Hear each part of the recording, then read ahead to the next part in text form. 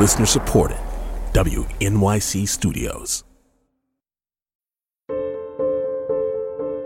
After everything that's happened, after everything we've learned about the shooting in North Miami, about Arnaldo's month-plus stay in the psych ward, his placement at Carlton Palms, about the torture and deaths there, and Ken Mazick's business empire built on the disabled, what did it take to get Arnaldo into a new group home? Greed. It all started when Carlton Palms asked the state for more money for Arnaldo's care. They were getting around $220,000 a year. They wanted to about double that. Said he needed 8 people around him at all times. Otherwise, they couldn't work with him. The state wasn't about to buy that. So Carlton Palms sent Gladys a discharge letter. To be clear, he wasn't graduating from Carlton Palms. He was being kicked out. Next, his pro bono therapy consultant, Nikki Kiefer, went on the search for another residential facility for him. She found a fancier new group home opening up in Orlando, which meant she had to petition the state for, yes, more money to fund Arnaldo's placement there. Then they had to wait for the new group home to get licensed, had to find the right staff for it, experienced behavioral therapists. And finally, over 2 months later, the new group home packed up Arnaldo, his jeans and gray sweatshirts and tote bag of toys, and moved him in. Nikki Kiefer's really excited about the new place, what it can offer Arnaldo. Just 3 guys will live there, but right now it's just him. They promise more immersion in the community, more direct attention to Arnaldo's needs, his own room with his own bathroom. Nikki told me about it over lunch. He needed behavioral programs, training programs, written for him, teaching programs where somebody worked with him on a daily basis. That's what he needed. Communication programs, and that's what he's going to have now. I feel really confident. I thought his sister Miriam and his mom Gladys might be more excited. They are relieved he's out of Carlton Palms. Gladys's health is better. But they're realists. The group home's even farther from their house in Ocala than Carlton Palms was, but they're still making the visit every Sunday. So how are these visits different than at Carlton Palms? They're not different. He's still in a group home and he's still far away from us. We're trying to see if we can move near him. We're in Miriam's car again, Gladys in the passenger seat. I'm sitting in back between Tupperwares of homemade Puerto Rican food. They'd rather Arnaldo could live with them, or ideally have his own place where the therapy comes to him.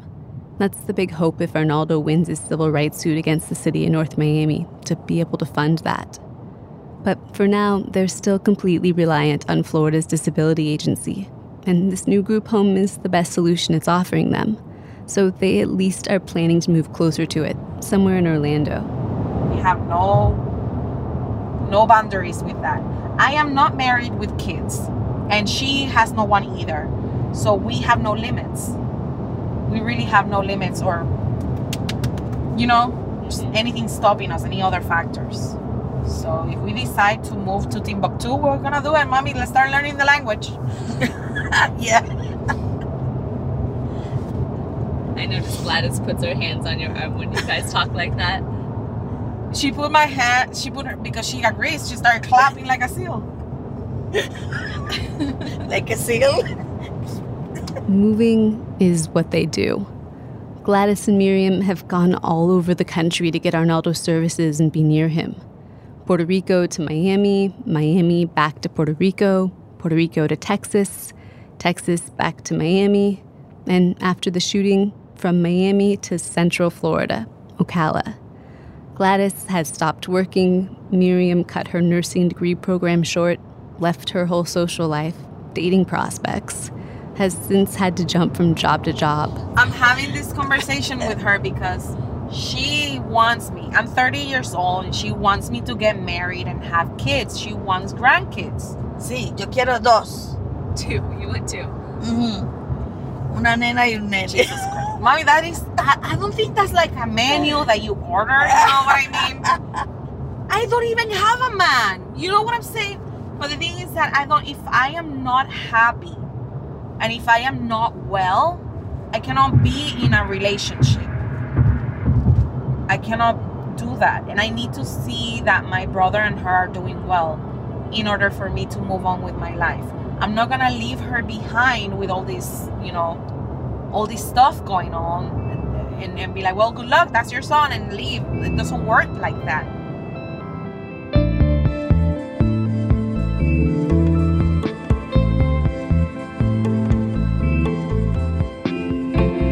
You're listening to After Effect. I'm Audrey Quinn. This is our final episode. We've followed Arnaldo from the shooting in North Miami backwards to his struggle through schools, group homes, and psych wards growing up. Looked at the way police and hospitals have become the de facto service providers for developmentally disabled people. How that system deprives people of agency. And we've followed Arnaldo on to Carlton Palms. Now, we're on our way to visit him in his new home. Where are we leaving him? And what does this say about the system he depends on? That system millions of developmentally disabled people and their families across the country depend on. How are you, papi?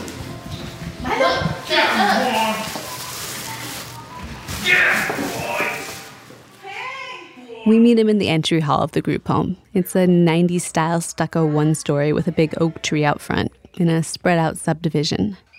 3 staff members are there, always are, basically for backup if a meltdown goes really bad. Arnaldo's more wide-eyed than I've ever seen him. You look so handsome. Come here. Ay, look at that. Arnaldo. Who am I? No? ¿Qué pasó? Who am I? Let me see. No. Is he okay? ¿Qué pasó, mi amor? Miriam notices he seems different too. Arnaldo's eyes search all around. I'm struck by the size of the house. 4 bedrooms, big front room with a dining table, big open kitchen in the middle. All the pictures on the walls fit a tree theme. You'd think just a typical upper middle class family lived here. Until you notice how the flat screen TV in the living room's behind a plexiglass cage. How all the walls are protected by a white plastic panel up to chest height. The video cameras in every room.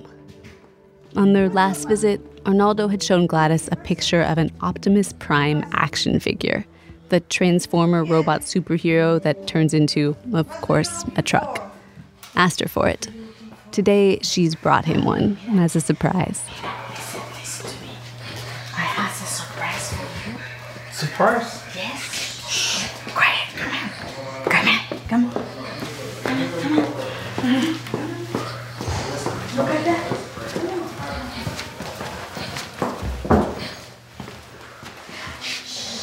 1, 2, 3. Hey, come on. Hide that in your pocket.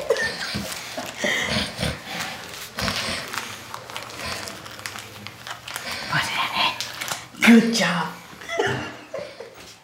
He looks a little blankly at the action figure. Turns out it's not the model he was hoping for. But he still smiles at Gladys, and in the excitement of the moment, does something he never did on my other visits. Talks directly into my microphone. Arnaldo is on.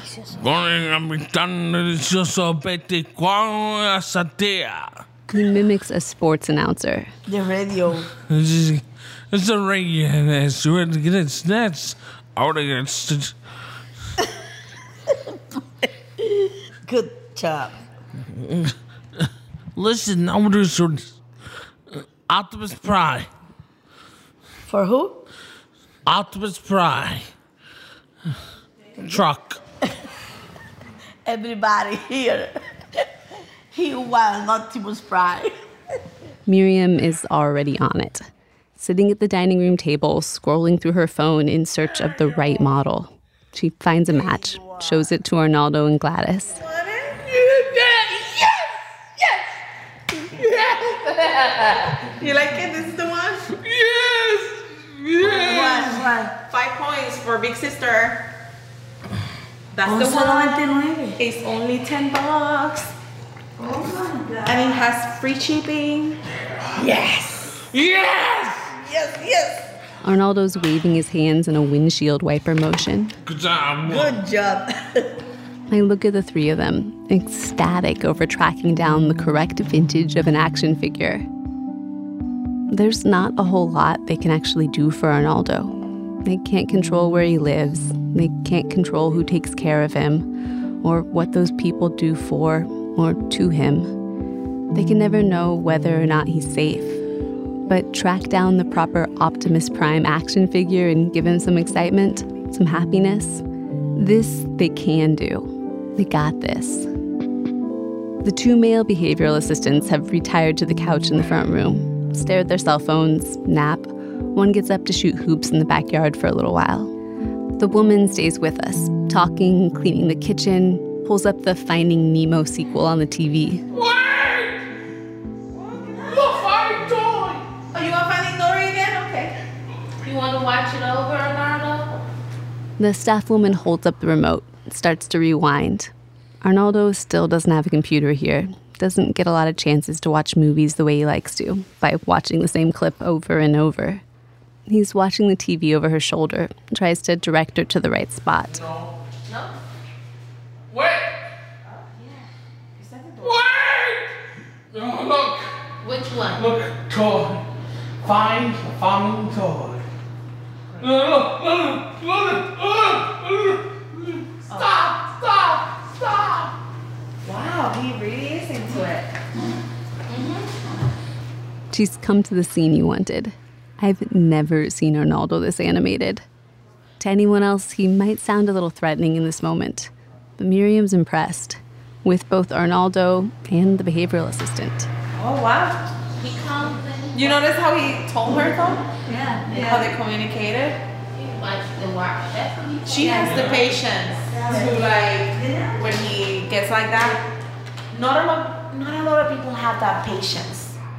Miriam appreciates it. The woman's making an effort to understand what Arnaldo wants. That's big.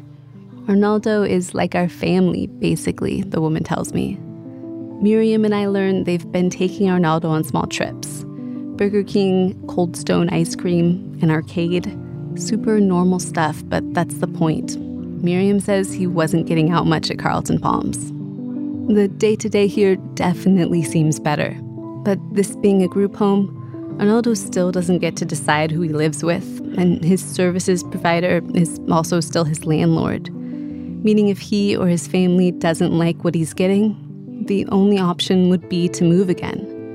Gladys starts unpacking her Tupperwares of Puerto Rican specialties in the kitchen. Rice and slow-cooked beef with peas. She insists we all sit at the dining room table while she brings it out. Look! Where's your food? ¿Dónde está tu food? Yummy. Yes! Yes. Arnaldo, I'm going to take a seat next to you. Is that okay? Yes! Okay!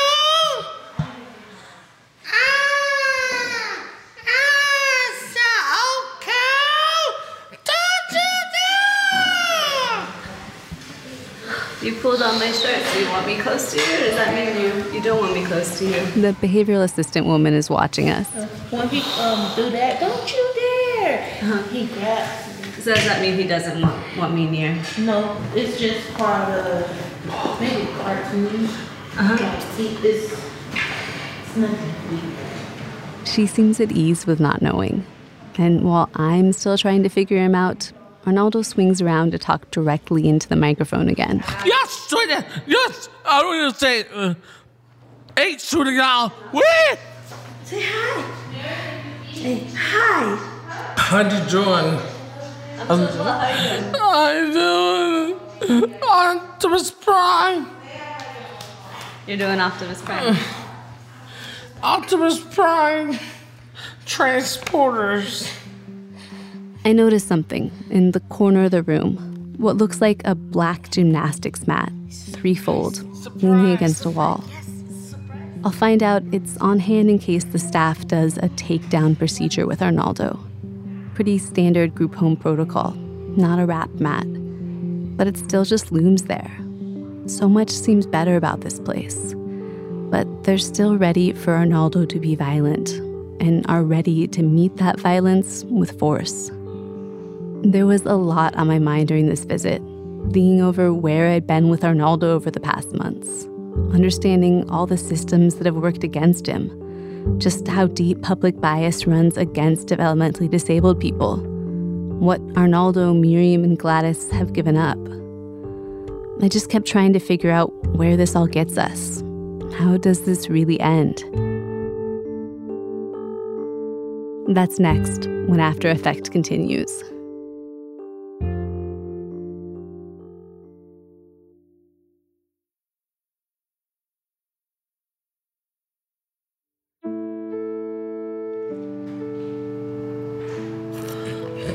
Are you okay? You happy? More. Please, mother. Mother. More. Please. Okay. A little more. After following Arnaldo's story for the last 9 months, a few things have stuck with me. About Arnaldo, and about the way this country treats developmentally disabled people. First is just how close this family is. Miriam and Gladys and Arnaldo are like their own perpetual motion machine. When it seems like there should be no energy left, they just keep building each other up. Do you want more? One more? They can take any normal activity, lunchtime, and use it as a way to show love to each other. You need to eat? Yes, but I don't finish with Arnaldo. Okay. She eats after Arnaldo eats. Gladys and Miriam have built their lives around being there for Arnaldo. They've given up jobs, they've given up friends, they've given up relationships. And it's easy to think that this extreme caring just goes one way, but it doesn't. I remember something Arnaldo's lawyer, Matt Dietz, told me when I visited him in Miami. He'd say, "Mom, be careful. Mom, I love you." Matt said after the shooting, Arnaldo's top concern was Gladys, making sure she was safe. And he said, "Be careful, Mommy. Arnaldo wants to be back home. Every time that he sees his mom, he goes, we going home?" The second thing that stood out to me is the work involved in figuring out what Arnaldo wants. He doesn't say it the way most of us are used to, and that can make his desires a lot easier to ignore for the people caring for him and for journalists like me. But did Arnaldo, when you spoke to Arnaldo, give you his consent to share more personal and private details of his life? The autistic self-advocate Lydia Brown pushed me on this back in episode 3. Because if he did, then by all means, share and discuss them. But if he did not, then you need to either go back and get that consent or you're violating his consent if you talk about his personal, private experiences.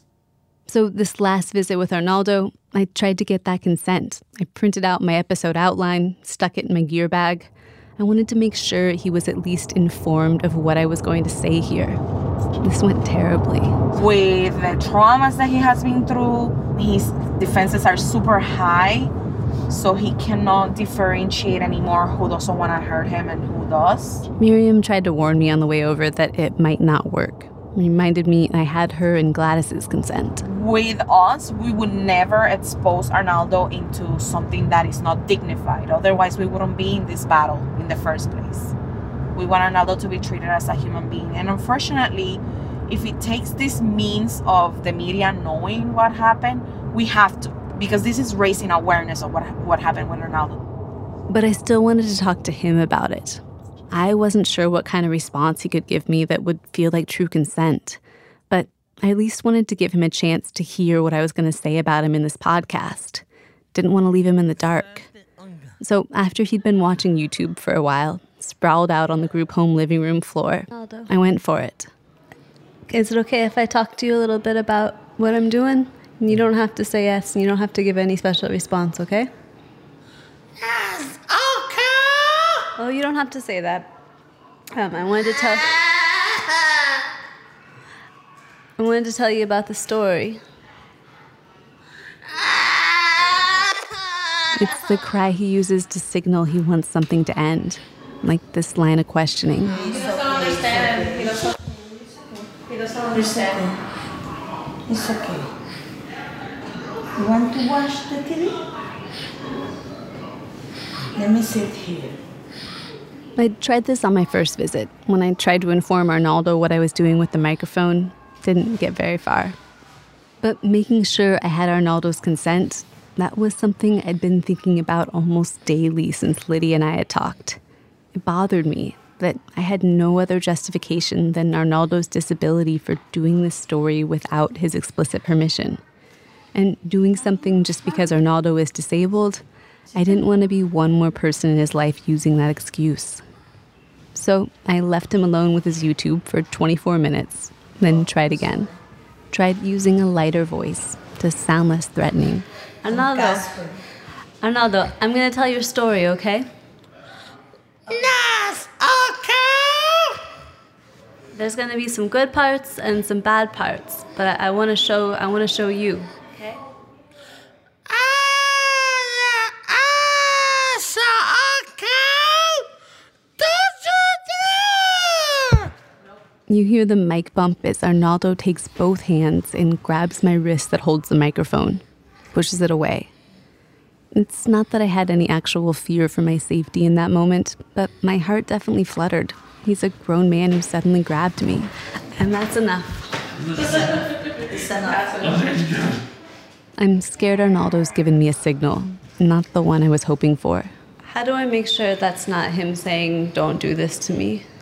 No, it's not that. It's more like him saying that. It's more like, no more questions, please. My interest in this abstract thing I want to get across just doesn't hold a candle to the opportunity to get to watch what he wants on YouTube. I'm trying to ask permission from someone who's spent most of his life not getting a say in what happens. And in this actual moment, he has in his hands one very direct way of getting agency: the smartphone with YouTube at his fingertips. Clearly, I still made this podcast. I think it's an important story to tell, that not enough people are aware of what happens to folks like Arnaldo all across the country, how developmentally disabled people get treated behind closed doors. And I have Arnaldo's guardian's permission. I'm legally above board. But how can I be sure Arnaldo wants this? The truth is, I don't know. Which brings me to the third thing that stuck with me here. Beyond the strength of this family, beyond the work involved in figuring out a non-speaking person's desires. And that's this. When people can't decipher what a developmentally disabled person wants, can't tell what the person's going to do, there's an urge that comes in to limit the possible outcomes. The urge to enforce control. One of the worst tactics that happens with this community is when you're not able to understand them, often what people do, they try to make them fear them. Thomas Ware, the services coordinator with APD, says he's seen this firsthand with disability services providers. It's like they want to put fear into them to where they kind of can control them better. Yeah, I've seen that before. You know, I think we've had long issues around control and coercion in our disability service systems. Jennifer Mathis, the lawyer with the Bazelon Center for Mental Health Law, first brought this up. And I think, again, you know, that is something that in part really stems out of large institutions. I think it's hard. Those settings are chaotic and they're difficult, and it's hard to manage settings with very large numbers of people. Ari Naiman said something about this back in episode 2 that's really colored how I thought about all this.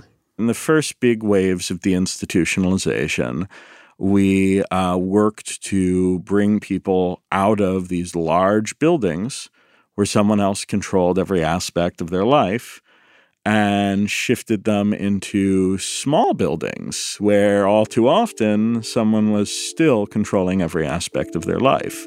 No one asks Arnaldo what he wants, if the choices they're making for him are okay. Instead, people assume they know what's best for him, and that they need to ensure that control with drugs, limits on where he can live, physical restraints. Which gets to the fourth and last thing that stuck with me most after all this time in Arnaldo's world. A warning here, if you're particularly sensitive to violence against disabled people, I'd skip 3 minutes ahead. Another Carlton Palms client, a man named William Lamson, was supposed to be Arnaldo's roommate at the new group home, was also supposed to get out of Carlton Palms. But before he could, something happened on March 1st of this year. It was a clear and sunny day, unusually warm for so early in the spring. William Lamson was 26 years old, loved oatmeal cream pies, Pop-Tarts, and Reese's peanut butter cups. He was a pretty small guy. His dad called him Buddy. Most everyone else called him Willie. Willie was known to sometimes hurt himself, so his doctors had ordered that he wear a protective helmet at all times. At 1:07 p.m. that day, Willie was in a common room when one of his direct care staff asked Willie to take his medicine. Willie refused, got up. The worker shoved Willie, then ripped his helmet off, the helmet he had doctor's orders to wear. The man held it out to taunt him, used it to get him to follow him in and out of a bedroom. For 13 minutes, the worker and Willie are alone in the bedroom. Lights off, no surveillance video. Then the worker comes out, alone, calls for a Carlton Palms nurse. Willie had been aggressive, he said, had come at him. They try CPR, a defibrillator, then radio a supervisor to call 911. 911, do you need police, fire, or ambulance? I need ambulance. The caller gives a very deliberate account. We are a residential facility that serves special needs individuals. One of our individuals was engaging in some self-injurious behavior by headbanging on the floor and the wall and other surfaces and has passed out from that. And is the patient male or female? Male. Is he awake, just to confirm? At the time that I got notified to call 911, no, he was not. Well, help is on the way as requested. If he gets worse in any way, call us back immediately for further instructions. All righty, thank you. You're welcome. Bye-bye. The ambulance arrives, does CPR, but Willie was pronounced dead at the hospital. Willie's autopsy came back in April. He died from traumatic asphyxiation, blunt force to the chest or neck, not headbanging like the employees reported. The Florida State Attorney's Office is now looking into possible manslaughter charges. What strikes me here, besides just how awful this is, and also how unsurprising given what the state knew about oversight at Carlton Palms, is just how arbitrary it was. Willie was a man in a similar position to Arnaldo. He just didn't get out of Carlton Palms as quickly. He may have just pissed off the wrong staff member, and that staff member may have just come to work in a bad mood that day, blew that off on Willie. And however he did that may have led to Willie's death. It all echoes just how arbitrary what's happened to Arnaldo is.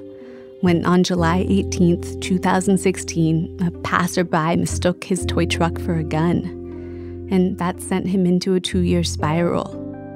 When people hold such little power over their own lives, their lives are vulnerable to the smallest details.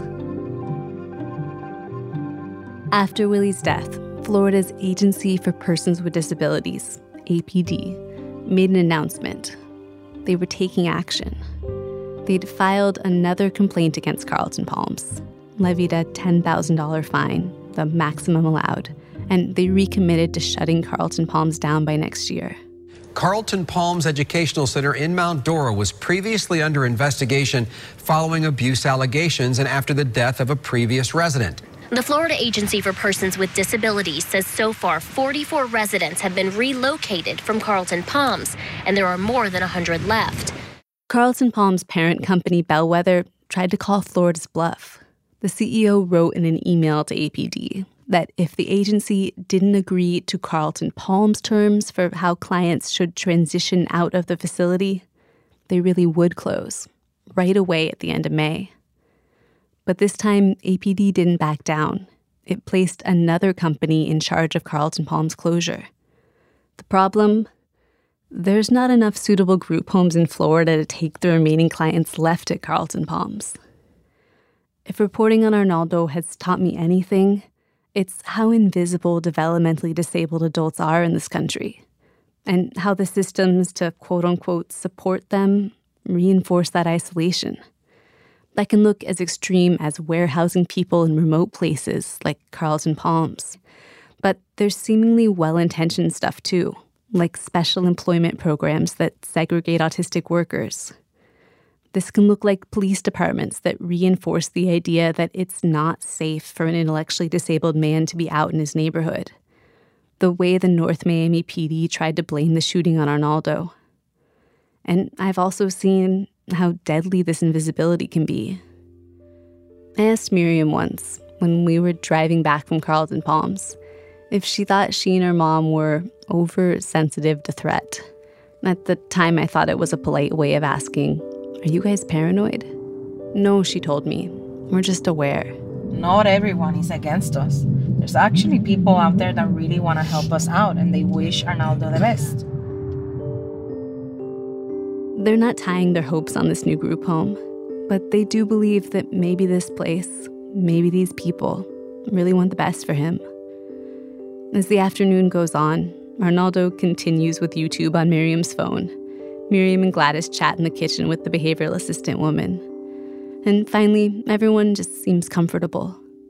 It's time for me to catch my flight back to New York. All right, no more questions, Arnaldo. Okay. I'm gonna say goodbye. Lunch! Bye. Bye. Say bye to Audrey. He flashes a big corny grin. Bye, Audrey. Love you. I take care. Take care. I don't know what's going to happen next to Arnaldo. Nobody does. But I know he's still subject to the arbitrary, to the power of random perception. As I go to leave, the behavioral assistant mentions, "You know, the staff has a name for him here." I'm reminded of how he had a nickname before, at the Miami group home I dropped in on, the Cannibal. She tells me they call him Cheese because of that smile.